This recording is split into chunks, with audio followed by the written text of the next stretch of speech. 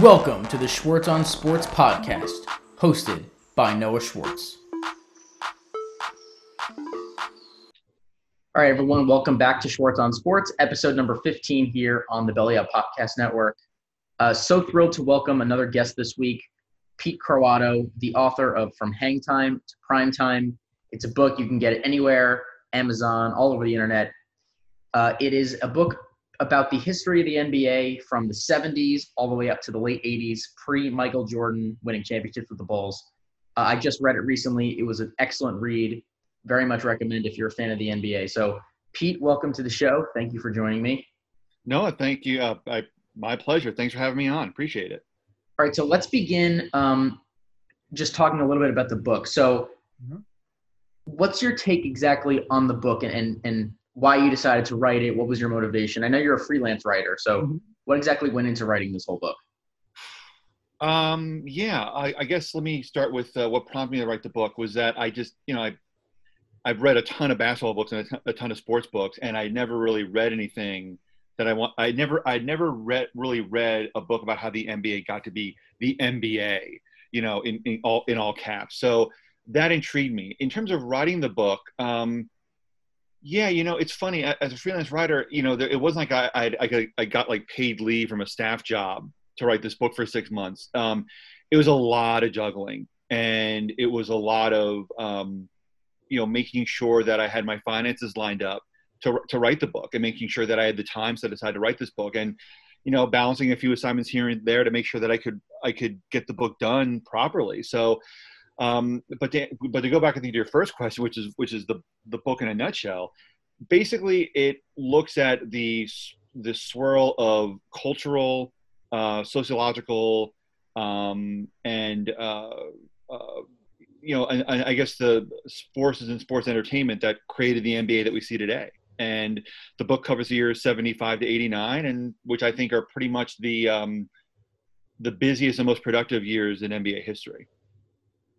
All right, so why exactly do you say that? Because I think there's a bunch of different eras that people could argue as to what was the best. Is it the modern era of the three-point revolution? Is it the Michael Jordan era? Is it Wilt Chamberlain, Bill Russell? So why do you think it's the 70s and 80s? Well, I don't necessarily think it's the best, best period, quote unquote. I mean, again, I'm always loath to say, oh yeah, this is the best ever, or this is the best, because again, like we're still playing the NBA, like it's still happening. But to me, I think it's the most important era in the era that I cover. I think it's the most important era for a few reasons. And I'll try to go through them without boring everyone to tears.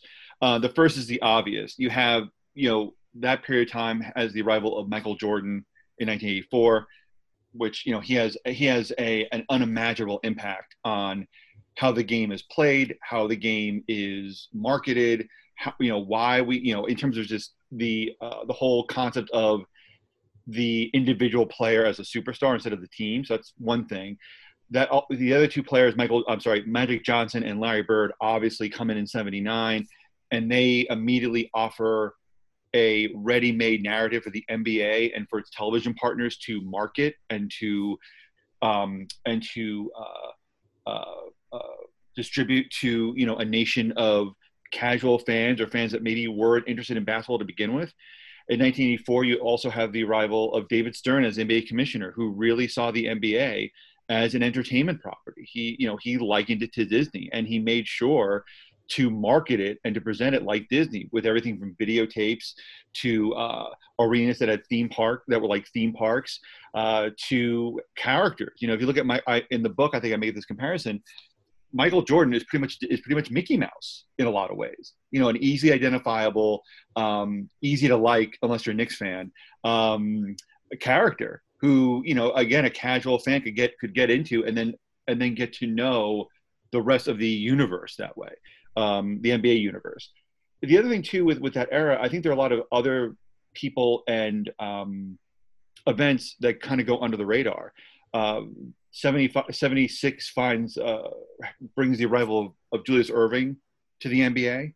And to me, I think he's as important a figure as Michael Jordan, because he gives the NBA its first easy to market, readily identifiable superstar, somebody who in an age where television is really taking off, Julius Erving becomes somebody that everyone can identify because his game is so alluring. It's this above the rim, high flying game, but he also becomes really a corporate, the perfect corporate spokesperson for the NBA because he's dignified, he's eloquent. He always has time for every reporter's question, for every marketing opportunity. And in 1982, the NBA and CBS gets a new executive producer by the name of Ted Shaker, who is very much in line, whose philosophy for the broadcasts are very much in line with what David Stern wants. And he wants Ted Shaker and his crew and his team of CBS Sports. They look at the games as entertainment. So, and they want to make sure that the viewers that are there for the games, they want to make these games as appealing as possible. So every game features a superstar. Every game features a story arc. Every game features colorful halftime anecdotes. Every game features camera work that is maybe a little bit more inventive than what you're used to, maybe a little more cinematic than the typical broadcast. So to me, all of those things happen between 75 and 89. And you could say the 90s are important too. Well, to me, I'm 43. I grew up with the NBA on NBC. Like every Saturday was, Michael Jordan and Marv Albert, and Mike Fratello doing the color commentary. That contract with the NBA's contract with NBC starts or is signed in 1989, and that signing kind of marks the end of the old school NBA in terms of a plucky mom and pop operation, and that deal with NBC really accelerates it into a global brand for sure. So one of the things that you just mentioned was the way that the league marketed its stars, and that to me has always stood out about the NBA, especially when you compare it to other sports. Sure. I love the way that basketball promotes its star players over the teams.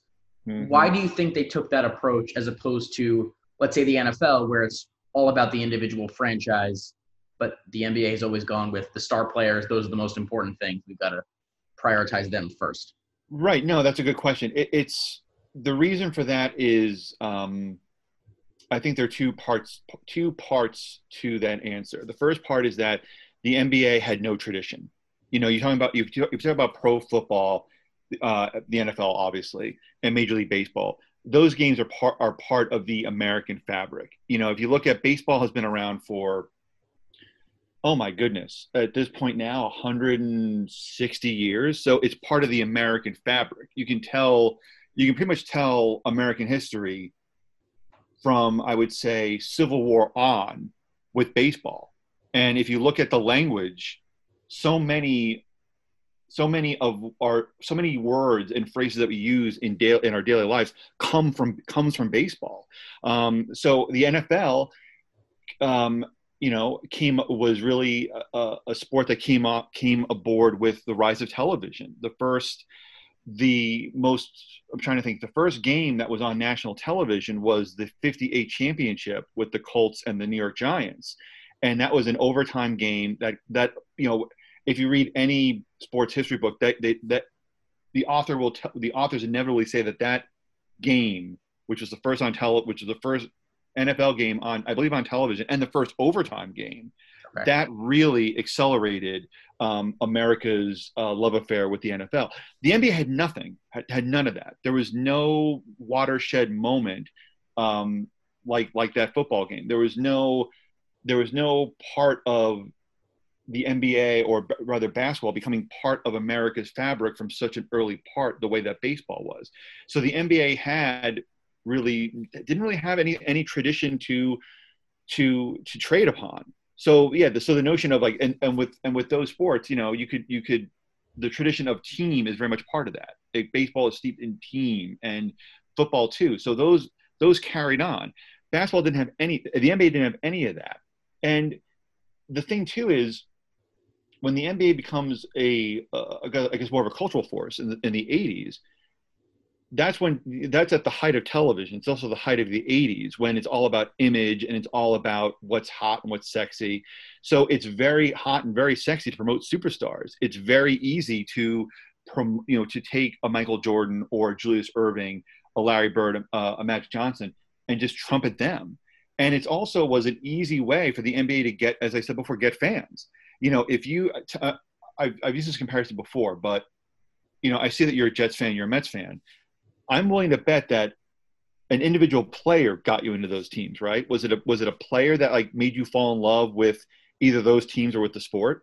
No, I would say with the Mets, it was definitely because of my father. He's a big Mets fan too. So okay. And then with the Jets, I think Rex Ryan would really be the reason. And when they got to the AFC Championship game those 2 years, and in that first season, I guess Mark Sanchez would be the only person that I could think of, but really it was because of the individual team, not the players. That's interesting. See, I grew up. I didn't really grow up with. I grew up in a family that was not a family of non-sports fans. So I looked toward players. And when I was growing up, Mike Schmidt, the Philadelphia Phillies, was a player that I immediately identified with. And I'm trying to think who else. In basketball was Patrick Ewing. Even a little bit of Michael Jordan to start off with. So I think the NBA knew that I think the NBA knew, and I don't think it was stated outright, but I think they understood that if you can promote a player, if a casual fan or someone who isn't a fan sees, let's say, Dr. J or Kareem Abdul-Jabbar, and they fall in love with that player can then take them into the team and then can take them into the rest of the NBA. And I think that's a really good model to follow, because again, basketball didn't have. I doubt there were a bunch of fathers and sons connecting over the NBA. I could be wrong, but I think baseball definitely has that narrative, and football I think definitely has that narrative. The NBA didn't. Why do you think that is though? Because there were stars like Oscar Robertson, Kareem, Bill Russell, Wilt Chamberlain. There were so many stars, 60s, early 70s. Right. What took so long? What took so long? That's another good question. What took so long was that the game was barely televised. You maybe had one game a week that was on ABC if you were lucky, and those games were usually you usually couldn't see those games until, let's say, 2 or 3 months in, because college football was preempting those games. That was ABC's agreement, So, and the other thing too is that so there's a lack of coverage. I think that's one thing. The second thing is that, you mentioned all those stars, they're all black. And I think at that time, in the 50s and 60s and, going on and on, it was, especially in the 50s and 60s, pardon me, it was very hard to get behind a black player. Even if they were a champion like Bill Russell, even if they were a physical specimen like Wilt Chamberlain. It's funny if you with Bill Russell, he won all those championships. He won 11 and 13 years, and he's generally considered one of the 2 or 3 best basketball players of all time. But it's funny, for most of his time in Boston in the 50s and 60s, he wasn't well liked. He wasn't well liked by the white fans, because he was outspoken. He was somebody who was not going to, sit down and shake hands. He was somebody who was not, he was somebody who saw what was around, didn't like what he saw, and was blunt about it. And that was an attitude that many white fans were not going to be appreciative of. Like in the book, I spoke to Mike Burns, who worked for the Boston Celtics in the 60s, right when Bill Russell was winding things down. And he would try to sell season tickets to folks in and around the Boston area. And like 1 out of every 3 people would complain about Bill Russell. Like, I can't get in the game because of Russell. He's too this, he's too that. So I think those are some hurdles that the NBA had. There was a lack of coverage, and there was the fact that you still had, and this still persists to this day, unfortunately, there were a number of white potential viewers, who saw the game as being too black. So when you move into the market of individual players, when you sell the players and their abilities and their nice smile and their, and their gregarious nature, like a Magic Johnson or Michael Jordan, that is much more digestible for, I believe, most white consumers to take. And that's what the NBA did really well. they didn't politicize or saddle their players with the burdens of complex personalities. So you never really knew what Magic Johnson felt about race. You never really heard Larry Bird talk about what it was like to grow up dirt poor in French Lick, Indiana. The NBA just stripped all of those inconvenient truths, for lack of a better phrase, and marketed the players. They marketed the behind the back passes and the fun and the magic of the game. And I think that's what ultimately led the NBA to become so popular, is that they were really astute at taking anything that was slightly that could even be deemed slightly objectionable, and stripping all that away and just giving you the good stuff. And I think that was everything from their commercials in the 80s to the videos to everything else. So yeah, and I think that might still be holding back the NBA today, because, again, we just saw with this last presidency, there's still a lot of people, not some, who do not want athletes to be portrayed as more than people. And I think if that attitude was prevalent in 2021, I cannot imagine how virulent it was back in the 50s and the 60s. So let me just give you a hypothetical. Sure. Let's say Magic and Larry and Michael in the 80s were very outspoken the way that the stars were previously, like a Bill Russell or a LeBron now. Sure. Where would the NBA be? Where would the NBA be? I think it would still be on the outside looking in.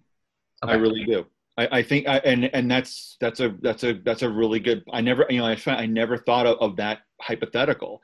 I think if you had Michael Jordan coming up and talking about Nike's labor practices, or Larry Bird talking about what it was like growing up in Indiana, or Magic Johnson talking about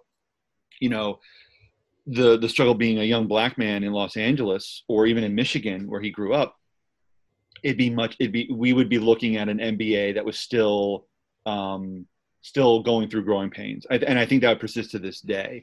And that just goes to show you also just how, that's a really good question. It is something that I think the NBA would still be in its adolescence, for sure. So how do you think David Stern played a role in all of this? Because he was one of the most prevalent people in your book. You didn't interview him. Mm-hmm. I mean, you said that you really wanted to, but it didn't happen. Right. Yeah. No, I think with with David Stern, again, he was a marketer first. And, David Stern, was a lawyer. And, again, we think of lawyers typically as being very buttoned down and by the book. David Stern wasn't like that. David Stern, with everyone that I talked to, everyone mentioned at some point or another that David Stern was a marketing genius, and he had the ability to take his love of the game. He loved professional basketball. He grew up with it. He and his dad went to Knicks games. He loved professional basketball. So he was able to take that love and find a way to promote the best parts of the NBA and carry that forward. Again, I mean, he was, and again, everything with, if you look at all these key parts in the book, and in that time frame of the book, he's active in everything. He watches every game on television and can spot the flaws in what's being portrayed and what's happening. He's the one who creates NBA Entertainment, which technically is the NBA's video highlights arm, but really it's a giant marketing firm. So he was able to put everything that the NBA had and cover it in a fine gloss of marketing. And I think that was his greatest strength, was that he he knew that for the NBA to really succeed, that he had to put the NBA's best foot forward, and that was again by, by just not only showing the good stuff with all the highlights and showing the personalities of the players, but also taking care of trouble at home, namely the collective bargaining agreement in 1983, and forming a drug policy that may have been flawed, but at least gave the impression of, hey, the NBA, we're trying, we know there's a problem, but we're trying. David Stern was David Stern, I think before any of the major sports commissioners, I think he understood the value of optics better than just about any. I think he understood optics better than just about anybody. I mean, he was a genius in seeing what the issue was on the surface, how it could be solved, and implementing a plan to solve it. And the best part is he was fluid. There was nothing. If something was he was not steeped in like corporate dogma or like this is the way we always did things. He was fluid in thought, and he was not afraid to try and try something new. And that, I think those qualities ultimately made him very, very good at his job. Yeah, I was going to mention he definitely seemed to be creative and willing to try anything to get his league to the forefront. Absolutely. He obviously did that at an exceptional level. And I thought it was interesting how your book talked about how he took over from Larry O'Brien, and he just completely changed the fortunes of the league. Oh yeah. I mean, Larry O'Brien, was hired pretty much as a way. Again, I talked about optics. Larry O'Brien was the first example of optics, because it's like Hubie Brown. Here's a guy who was part of JFK's White House. He was a major political player. He was on the cover of Time magazine. So for the NBA to hire him was a real triumph, because here's somebody who radiated importance and gravitas and seriousness, which the NBA desperately needed at that time. Larry O'Brien hires David Stern full time in '78. And the best thing that Larry O'Brien does, which I think gets overlooked, is he gives David Stern free reign. Like, look, you do whatever you need to do. Larry O'Brien was just going to be sort of the figurehead and just do what needed to be done to be the face of the NBA. But Larry O'Brien was more than happy to give David Stern jobs to do and David Stern to just go nuts. And that's the beauty of it. There really was nothing to lose. The NBA didn't really have the NBA's popularity. In the mid '70s, late '70s was really below sea level, and they were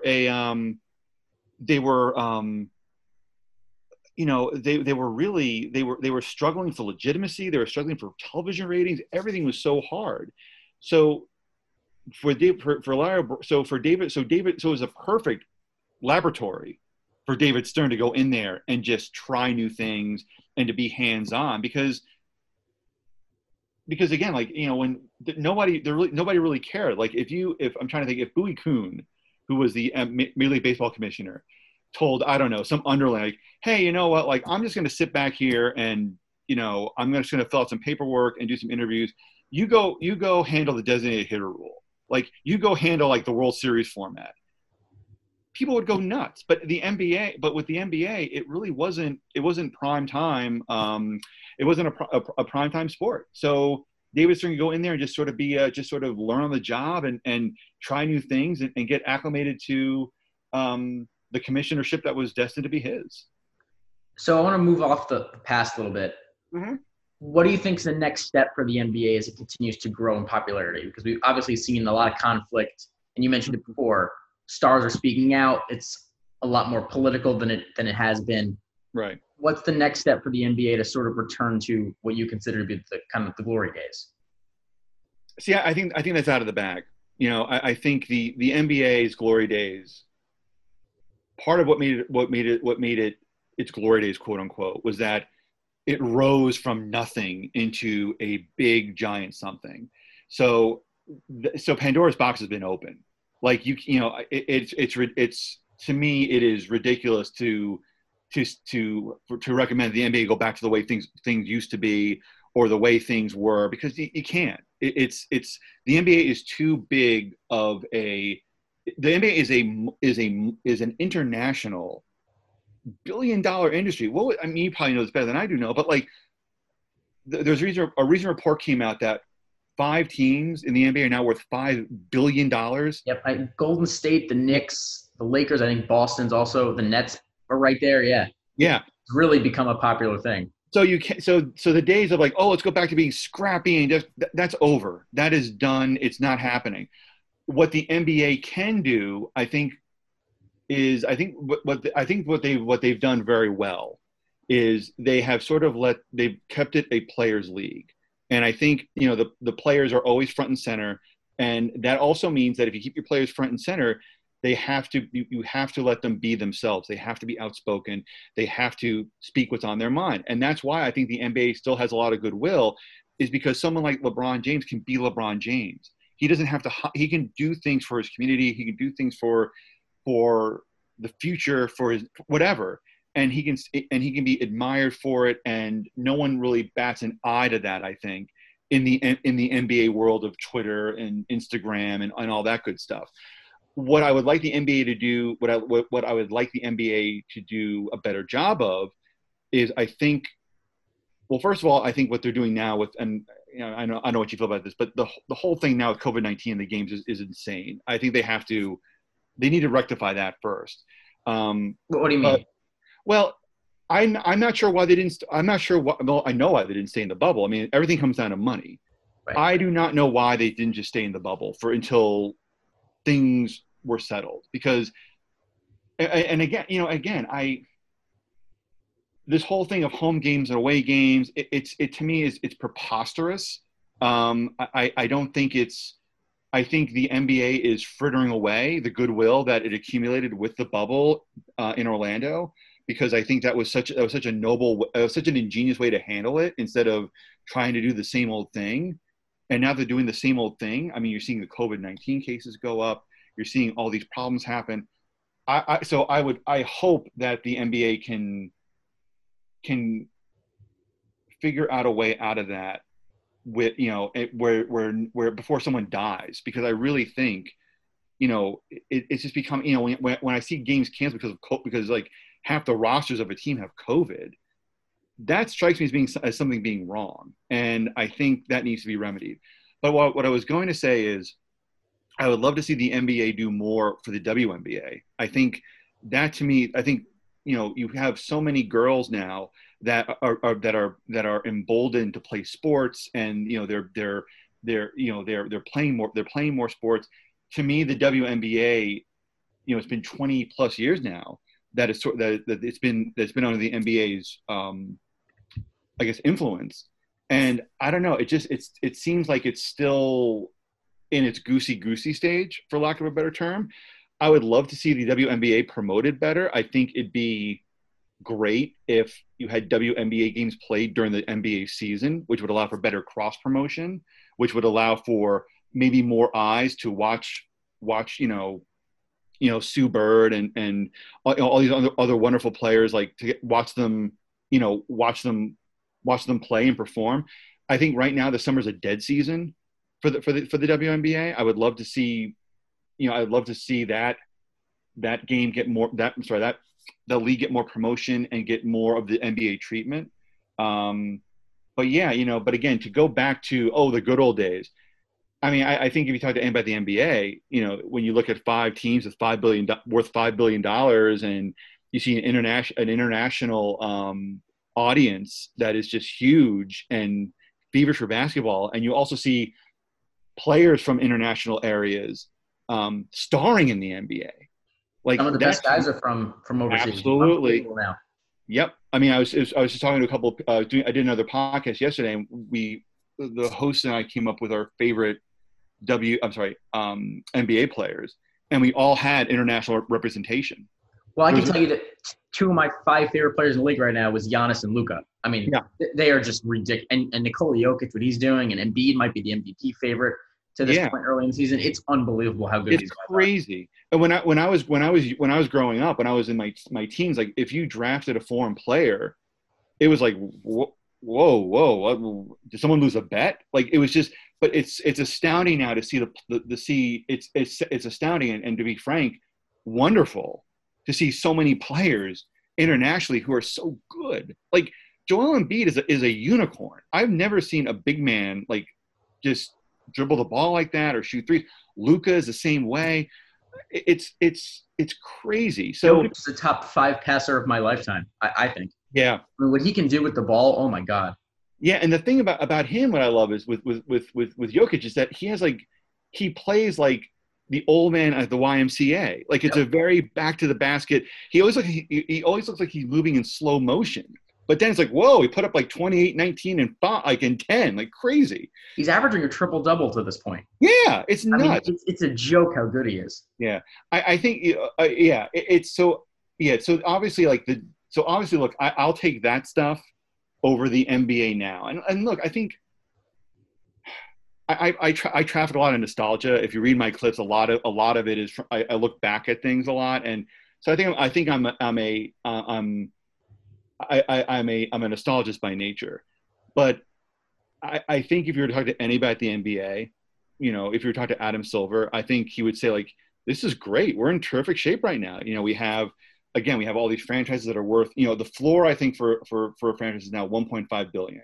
We have these great international players that are bringing more exposure to our game worldwide. We have players that are not only brilliant on the court, but brilliant off the court. LeBron James. We have our regional sports networks are doing great. I think the only, so really I don't think there's any reason for the NBA to try and tinker with what they have or what it has, I should say. Again, the only thing that bothers me, and I'm curious to hear your thoughts on this, I think the COVID thing, I wish they would go back to the bubble. I just think that's, Well, yeah. I'll say this. I agreed that they didn't – I agree that the bubble was a great experience, and watching it all summer was phenomenal for me. I Yeah. loved it. I thought it was the best way to move forward in Yeah. that part of the pandemic. But now that we have a vaccine that's out, it's available, people can get it. I just feel like it was a lot on the players, and we saw how much it affected them. I mean, the things that the guys like Paul George were saying afterwards, and he was, the joke of the bubble after his performance. What he said about having depression and wanting to leave there so badly, I felt for guys, and I understood why it was so difficult to be away from family, and we saw the other sports. I mean, the NFL's making it through, and college football made it through. Was it smooth? Was it easy? Absolutely not. The Broncos played a game without a quarterback, but if I felt like going to a bubble was, after they had done it once, it was to an extreme that they just couldn't continue it. That's just me, though. No, yeah, and look, pardon me, and again, look, I'm sure, look, the NBA. If there's one thing I learned in writing about the NBA, is that like everything is planned. Everything. The NBA is not just gonna, like, Adam Silver is not gonna flip a coin that, and be like, well, and say heads were in the bubble, tails we're back to doing things as normal. There are reasons for this, and I think a lot of it has to do with, probably with broadcast rights and money. I mean, that's a big part of it. I don't know. I mean, again, we just crossed 400,000 deaths related to COVID in the U.S. I don't know. I don't know. There's no clean answer. It just seems foolish. But again, when I see games canceled because of COVID, when I see, Karl Anthony Towns, like, he now has COVID and 7 of his relatives, died of it. I don't know. Again, and this kind of goes back to your other question as well. Back when in the era that this book covers, there was very much a college dorm feel to the NBA, where where everyone's your buddy and there's nothing to lose and the future's in front of you and it's nothing but good times and noodle salad. But now the NBA is a business. And that's the thing. When you are a business, when you have stakeholders, when you're playing with billions and billions of dollars, the choices are not as clear cut, and are not as obvious as they seem. So, I think that kind of ties into the book now. It's the NBA that, that I think everyone. Let me start over. Sorry, it's we can't go back to. There's too much money now, and there are too many people with stakes in the game for the NBA to kind of be for the NBA to be the NBA that I want it to be. Right. If that makes sense. You want it to be the loosey-goosey, yeah, everybody has fun sort of league, and there's too much at risk now to play like that. Absolutely. Look, I mean, and again, you're seeing this now with colleges making cuts and making choices, and when you talk about college, we all talk about it's a place of learning, and it's a place where you grow up, and you experiment, but it's a business. And with businesses, there are cuts, and you have to make changes to thrive as a business. And the NBA is way, way up there. So yeah, the NBA is going to do its best for the NBA as it should, because that's how businesses work. Which again just goes to show you just how far the NBA has come since the mid '70s, when I'm trying to think of an example when the NBA All-Star Games festivities in Phoenix, I don't know, it was held in some dude's backyard. That was the party for the NBA All-Star game. It's a whole different ball game, and it's I can't imagine covering the NBA now, because it's almost like covering. It's like a reality show. Yeah, it's not a reality show, but it's also it's like covering Microsoft or Google. It's just this big, giant business, and it's not the kind of league anymore where you can call David Stern up and talk to David Stern directly, or Adam Silver directly. It's totally different. This episode of Schwartz on Sports is brought to you by Invader Coffee. Invader Coffee is an ultra-premium, veteran-owned coffee company proudly delivering only the best coffee your hard-earned money can buy. They aim to serve only the highest quality organic air-roasted coffee beans sourced from free trade farms all over the world. They keep things simple, the best coffee at an affordable price, in order to provide you with the value you deserve for your morning boost. 100% fair trade, 100% organic coffee beans, 100% air-roasted, 100% money-back guarantee. Visit invadercoffee.com and enter promo code BELLYUP at checkout to receive 15% off your order.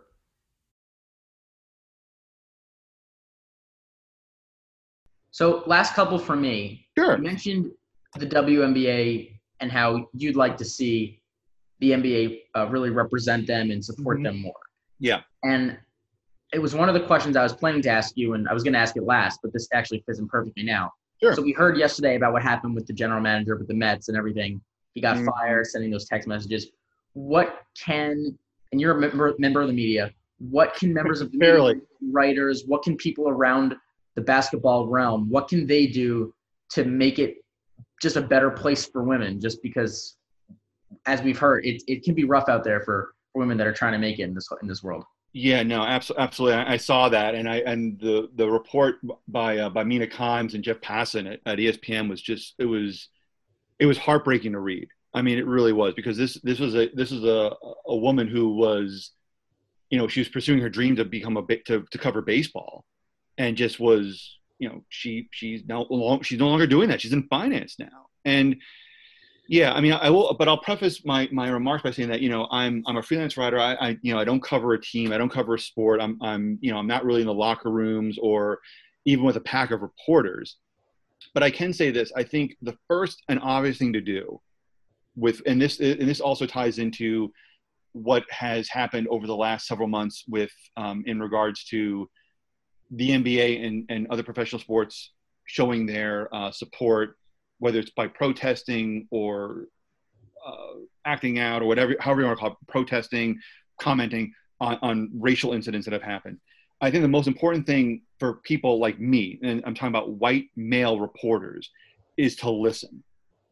Listen, read, really just absorb what what's in that what was in that article, and also the articles that have come out after that. I'm trying to think who wrote.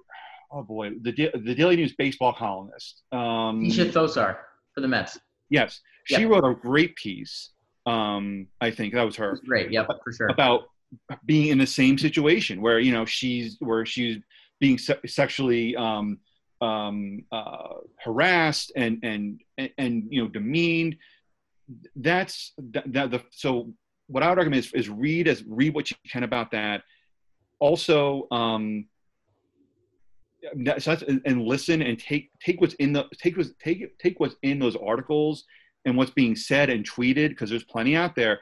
Take it to heart, and then maybe look inside and see what you've done and what you can do to be better. And also, if I were covering a clubhouse or team and something like that happened, if I had a female colleague who was the target of a comment as it happened, I speak up about that, and that doesn't just go for what's happening in sports right now, but just in general. Like, if you see something that's happening, say something, do something. Don't just, the concept of, well, that's who he is, or like, oh, that he's just joking, or, oh, that doesn't fly anymore. Right. Like, we can't sit back and let someone just say something and not be punished for it. And I'm not saying punished as in, I'm talking, and punishment can just be something as simple as saying, like, don't say that, or like, come on, like, that's inappropriate. And also look inward too. Like, I mean, I think there are things there. I think we've all done things that are questionable. We've all said things that are questionable. We've all read something previously and dismissed it. I think it's also important to now just look inside and to just figure out, like, how we can be better. And that can be something as simple as talking to someone in your life who, a female media member, and asking what you can do to be better, or just being more self-aware. I think we're all so wrapped up in what we do in our jobs and with the pandemic. I don't think there's a lot of time for self-reflection. So when these things happen, I think it's extremely important to just take a look inside. It's like, okay, well, how can I be better? And I think that's something that just should drive us every day. How can we be better? Yeah, I was going to say there's definitely a culture of complacency within sports at times, and that's definitely the issue. Yeah, if there was a way to push forward, that's the only way that you can move on from something like this and get better. I don't know. I think I don't know how you push forward. I think every little bit helps. And again, I think it's also, yeah, I don't want to read another one of these stories, because they're heartbreaking to read. They're heartbreaking. Horrible. Because again, like, working a job is hard enough as it is. That's especially if you're a sports reporter or you're a beat reporter, like, that is a hard enough job as it is, because your job is basically trying to let people into your life to trust them and for them to trust you. So not only that, you're also dealing in an industry that's like crumbling by the day. So it's a tough enough job, but to be subjected to, to sex and to friggin', nonsense, to be talked down to, it's hard enough as it is. And I hope that, again, I think the things that we can do now is just, now more than ever, is just to be empathetic, to listen, and to, when you see something that happens in front of you, say something. And not just be like, well, that's Jim. Jim's in his 70s. That's just old. No, that doesn't fly anymore. Because again, like, Jim's always going to be there. He's not going to get fired. But if there's a 25-year-old woman who's like trying to make her way through the industry, she's the one that's affected. Exactly. That comment or that act could derail her career. Right. And that is unfair. This girl, like, as you mentioned, she's back in her home country, yeah, wherever that may be, and she's not even in the journalism industry anymore. She's down in finance. So yeah, obviously her whole career dream is now shot because of some incident that she had no control over. It's awful. I mean, and reading that story, I absolutely, it was the comments were just heartbreaking, including the last line, the last couple of lines in that story. but what stood out is that,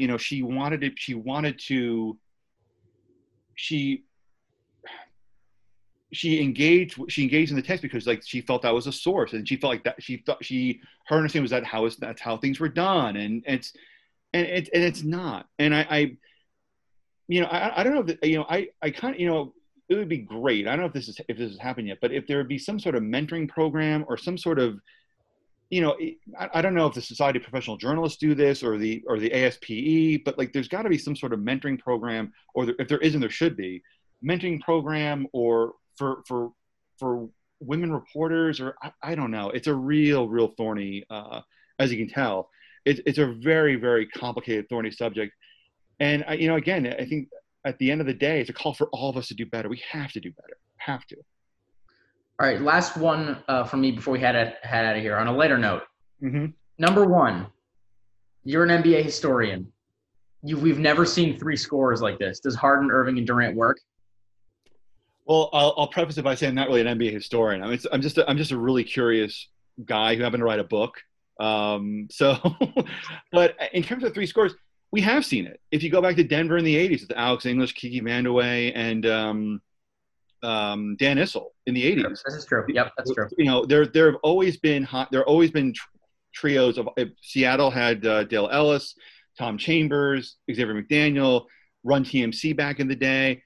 I mean, you also had that. You also had you also had scores with Golden State. You had Durant and Clay and Steph. So I just mean like guys who are ball dominant. Their usage rates are astounding.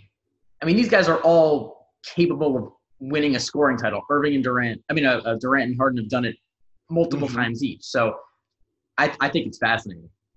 It's fascinating. But again, one of them has to be. One of them has to take a step back, and that's gonna be really hard. I think Kyrie is the natural fit for that. Yep. I agree. Because I mean, he's a playmaker by nature, and he's so good at it. He's great at he's so good at penetrating and finding those open spaces.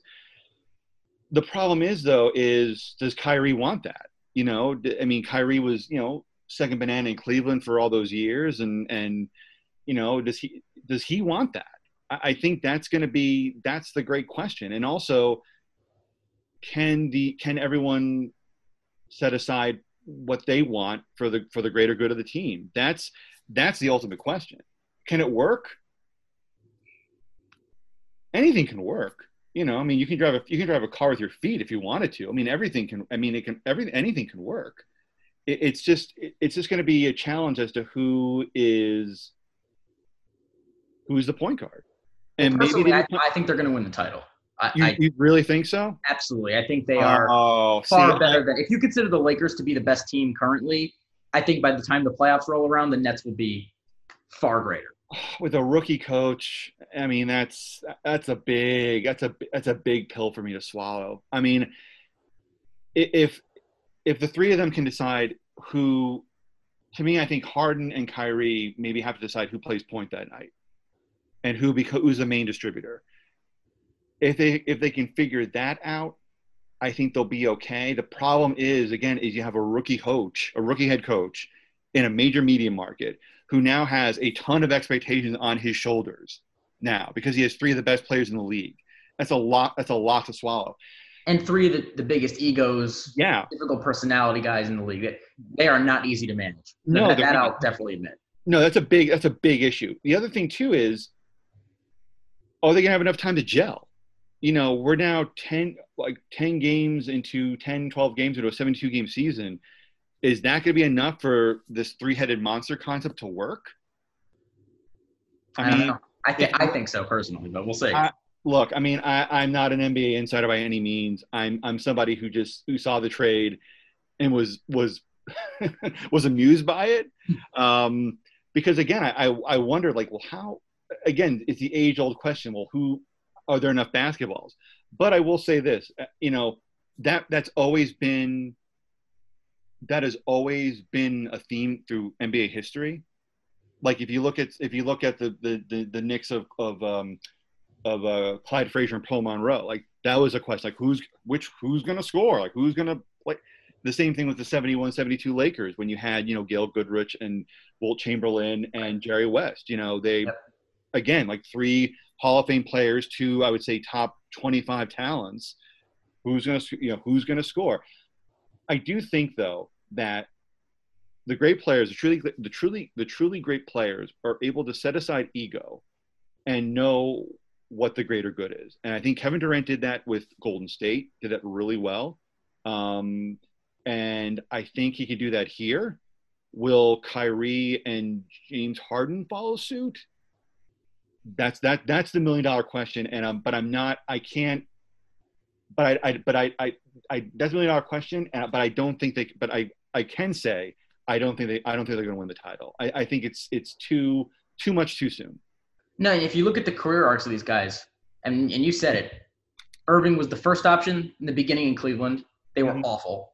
Mm-hmm. He's the second option. That doesn't last more than 3 years. He goes to Boston 2 years as the number 1 guy. That doesn't work. And now he's been in and out of the lineup for the last 2 years in Brooklyn. And then Harden, 8-9 years ago, was the number 3 coming off the bench. Mm-hmm. Now he's been the number 1 for almost a decade. So the way that their careers have gone, they're different, but it's just a matter of now can they come together and really set aside whatever sort of ego they have and make it work together. I don't know. I would put them as the title favorite, though. Yeah, the problem too with the Nets is what as far as they got rid of like their best like interior defender. Like that's a big problem. There really isn't like a. And also, like, there isn't. Their bench is kind of wobbly, so it's decent at best. I don't know. I mean, look. I mean, the thing about the playoffs is any team gets hot. So, like, let's say the Nets come in as like a 4 seed or a 5 seed. Things start cooking. Harden, scores 40 without breaking a sweat. Kyrie starts dishing out, double doubles. KD does KD things. Yeah, I think any team can make a run. I think any team. I think they look good, but I don't know. You look at the Clippers look good. They look great so far. Yep. They're a great team. Philadelphia. They got Doc Rivers, and if Simmons and Embiid can play well and not get hurt, that'd be a help. I'm curious though with Simmons, Ben Simmons, the fact that he was part of that whole trade mill with Harden, is that going to affect him? Is that going to play a role? I don't know. That's definitely a good point. And I actually think, and I've said this 100 times since it happened, I think it's downright, it's like almost a fireable offense that Houston didn't make the trade for Simmons. Yeah. How could you not do that? The guy's a top 20 player in the league and he's in his 4th year. Yeah, I understand they wanted the picks, but that made no sense to me. I think Houston's looking to rebuild. They fired Daryl Morey. I think they're kind of in a transition phase. But Simmons to me is he can't shoot from the outside, but he does so many other things so well. To have a 6'10" guy who can bring the ball up court and dish and give you like 8 rebounds a game. That's. He's a great player, and he's so young. So I think he has huge upside. Yeah, to me he's an asset. I love him and Embiid in that situation. And Embiid seems to be playing really well at this point. And I love Doc Rivers as their coach. I think he's the perfect coach for that team. I think the same way I like Tyronn Lue in Los Angeles with the Clippers. Love him there. Yep, I said it from the beginning. He's a great fit. He's a great fit for that team. I think Kawhi is deadly. I think I love Kawhi. I don't. But again, like Kawhi has, Kawhi and Paul George have that year together. Joel and Ben Simmons have that couple of years together. I think chemistry, even though it's been debunked by a lot of people, I do think that plays a role. And I think you just can't. I don't think you can just throw three ingredients in a pot and call it a stew. So I don't know. Maybe if we talk in 5 months and or 4 months and the Nets are parading through Williamsburg.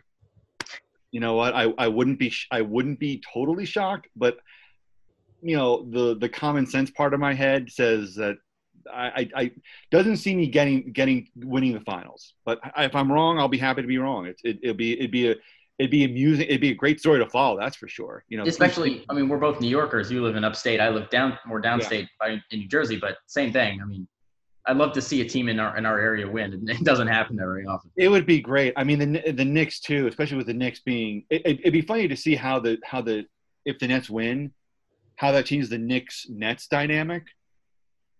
Well, I think the Nets have already taken a lot of it's true attention in our city. I do, and people will say, "Oh, it's a Knicks town. Oh, the Nets will never get the attention." Everybody who's anybody's talking about the Nets right now. Nobody's talking about R.J. Barrett and Julius Randle. Who cares? No, the Knicks too. Also, the Knicks have really, I think, extinguished any goodwill. Any goodwill over the last 20 plus years. I mean, it is. It's so funny now because the Knicks. I mean, I can't remember the last splashy, effective free agent that they landed, who was it's maybe a Stoudemire, right? That's the only guy I could think of. Yeah, and that was 10 years ago. Yep. So that's ancient history. I mean, Mark Stoudemire is now coaching the Nets, right? So he's now an assistant coach. So that shows you how long ago that was. Yeah. Then again, the Knicks. There's nothing sexy about the Knicks, and that also goes to show you just how the NBA has changed so much. It used to be in the 70s, 80s, 90s. You wanted to, if you were a player, you wanted to go to LA or New York because those were the media hotspots. That's where everything was happening. And now you can play anywhere and be your own brand. Absolutely, the best player in the league spent most of his career in Cleveland. Exactly, and now he's in Milwaukee. You can be anywhere. It doesn't matter. Yeah, and look at Steph Curry. I mean, Oakland is not exactly I mean, Oakland's a cool city, but it's not New York or LA. You can with social media now, you can be a superstar anywhere, and also with all the tentacles of TV coverage, there's a game on every night just about. If you're a great player, people will find you. Yep. They will find you. They'll be able to find you somehow, some way. So it's very so I think a lot of New York's appeal or a lot of the appeal of playing for the Knicks is diminished because again, if you're LeBron James and you're a star on your own and you have however many million Twitter followers and you have a whole media empire behind you and you have Instagram, you have all this cachet, what is moving to New York and being with a shitty team, what is that going to prove? Nothing. Well, it goes back to your point earlier of the league has always tried to market its players first. Exactly. I mean, they don't really care where you are. It doesn't matter what arena or what team you're playing for. The franchise is irrelevant at that point. It's just about how incredibly talented you are and that you're a Hall of Famer and you're going to help your team win. That's exactly really what it's about. If Michael Jordan had landed in Sacramento, Michael Jordan still would have been one of the biggest celebrities on the planet. Absolutely. Yep. Because the NBA, and this, again, this goes back to my earlier rambling points. The NBA was all about finding an asset and marketing the hell out of it. So if Michael Jordan ended up in Utah or in Sacramento or Portland, the NBA was going to find him and they were going to put him on every game they could, and they were going to showcase him and market him to the hilt. And it's the same thing with LeBron. The same thing with Giannis in Milwaukee. Donovan Mitchell. We know who these players are. That's the thing. There are no. Maybe 20 years ago, you could say, "Oh, well, he's an overlooked talent," or "Oh, he's somebody who we don't really see." That's not the case anymore. If you're a great player, you're going to be found, and you're going to be found quickly. You're going to be known. I mean, it's just, and I think that's the NBA's ultimate triumph is that if there's a great player, a lot of people are going to know about you or know about them, and it's again, it's not like you don't have to get that player on local television or have them sit down with the 11 o'clock news to promote them. It's the machinery, it runs pretty smoothly now where, the stars come up and they're just, it's it's like, July tomatoes. Like they pop up, they ripen on the vine, pluck them, and then, you move on to the next batch. And as we know, if it's not working out and you're not winning in your situation, there's always a way out. Stars can get out if they want to. So that's also not a problem too. If you want to go to a different market, you'll find your way. You'll request a trade, you'll do something, and you'll be gone. Absolutely. Yeah. That's the thing. That's the wonderful part. Again, it used to be locked into a team forever, and now it's not the case. It is a, I'm sure players are going to have their complaints, but you don't have to be miserable. You don't have to be stuck in a situation. Look at James Harden. That's probably the most recent example of someone who just wasn't really happy where they were, and he was able to get out and land in a pretty plum spot. Yep, and he's not the only one. Bradley Beal's going to be on his way at some point, and Karl Anthony Towns won't be stuck in Minnesota much longer. I can't imagine. There's going to be a lot of guys who are moving in and out soon. I'm surprised he's still there, to be honest with you. I'm surprised he's still there. Towns? Yeah. I think the only reason is because D'Angelo Russell. Yeah. If those two aren't buds and they're not friends, they're not together. If that wasn't the case, I think he'd be gone. Yeah. But we'll see. I don't know. No, we'll see. It's that's the thing about the NBA is that I don't know. To me, it's the most fun league to follow because there's all of these personal, all this drama and intrigue that kind of follows around. It's pretty great. You can make a pretty damn good soap opera. Yep. Out of an NBA team because there's always something Kevin. The one thing I thought was hilarious was Kevin Porter Jr. Just getting cut because someone took his locker? He threw something at someone because they took his. It's on every day. The storyline they write themselves. NBA Twitter. That's the thing. Yeah, NBA Twitter by far is the most enjoyable sports Twitter because when you compare it to other sports too, if there's a bad team somewhere with a star player, that guy's going to be locked in most likely. If you can look at a team like the Houston Texans, they stink, right? Yeah. But we would have never thought that Deshaun Watson would ever have been able to leave there. Drew Brees was with the Saints for years. They were awful. Their defense was among the worst in history. Yeah. It just kept on going year after year after year, putting up major numbers. Nobody cared. Right. But now it's not like that anymore. You can go. It doesn't matter where you are. But see, that what you just mentioned is why I think the NBA is so refreshing for just about anybody. Because again, JJ Watt, Drew Brees, Sean Watson, they're all part of the team dynamic. They're all part of the team narrative. That's the NFL is all about the shield, and under the shield are the teams, and the players are third or fourth. They're not really. It's not really an individual based. The market is not really based on the players. The NBA, it's all about the players, and it's been that way for 35, 40 years at this point. And again, when you have a player driven league, the storylines are so much more entertaining to follow. This is, again, some dude throwing food, because his locker was given away. That's bananas. And I think it also lends to better reporting too, because I don't know, it seems to me that the players are more accessible. They're, you're able, if you're a beat reporter, you might have a better rapport.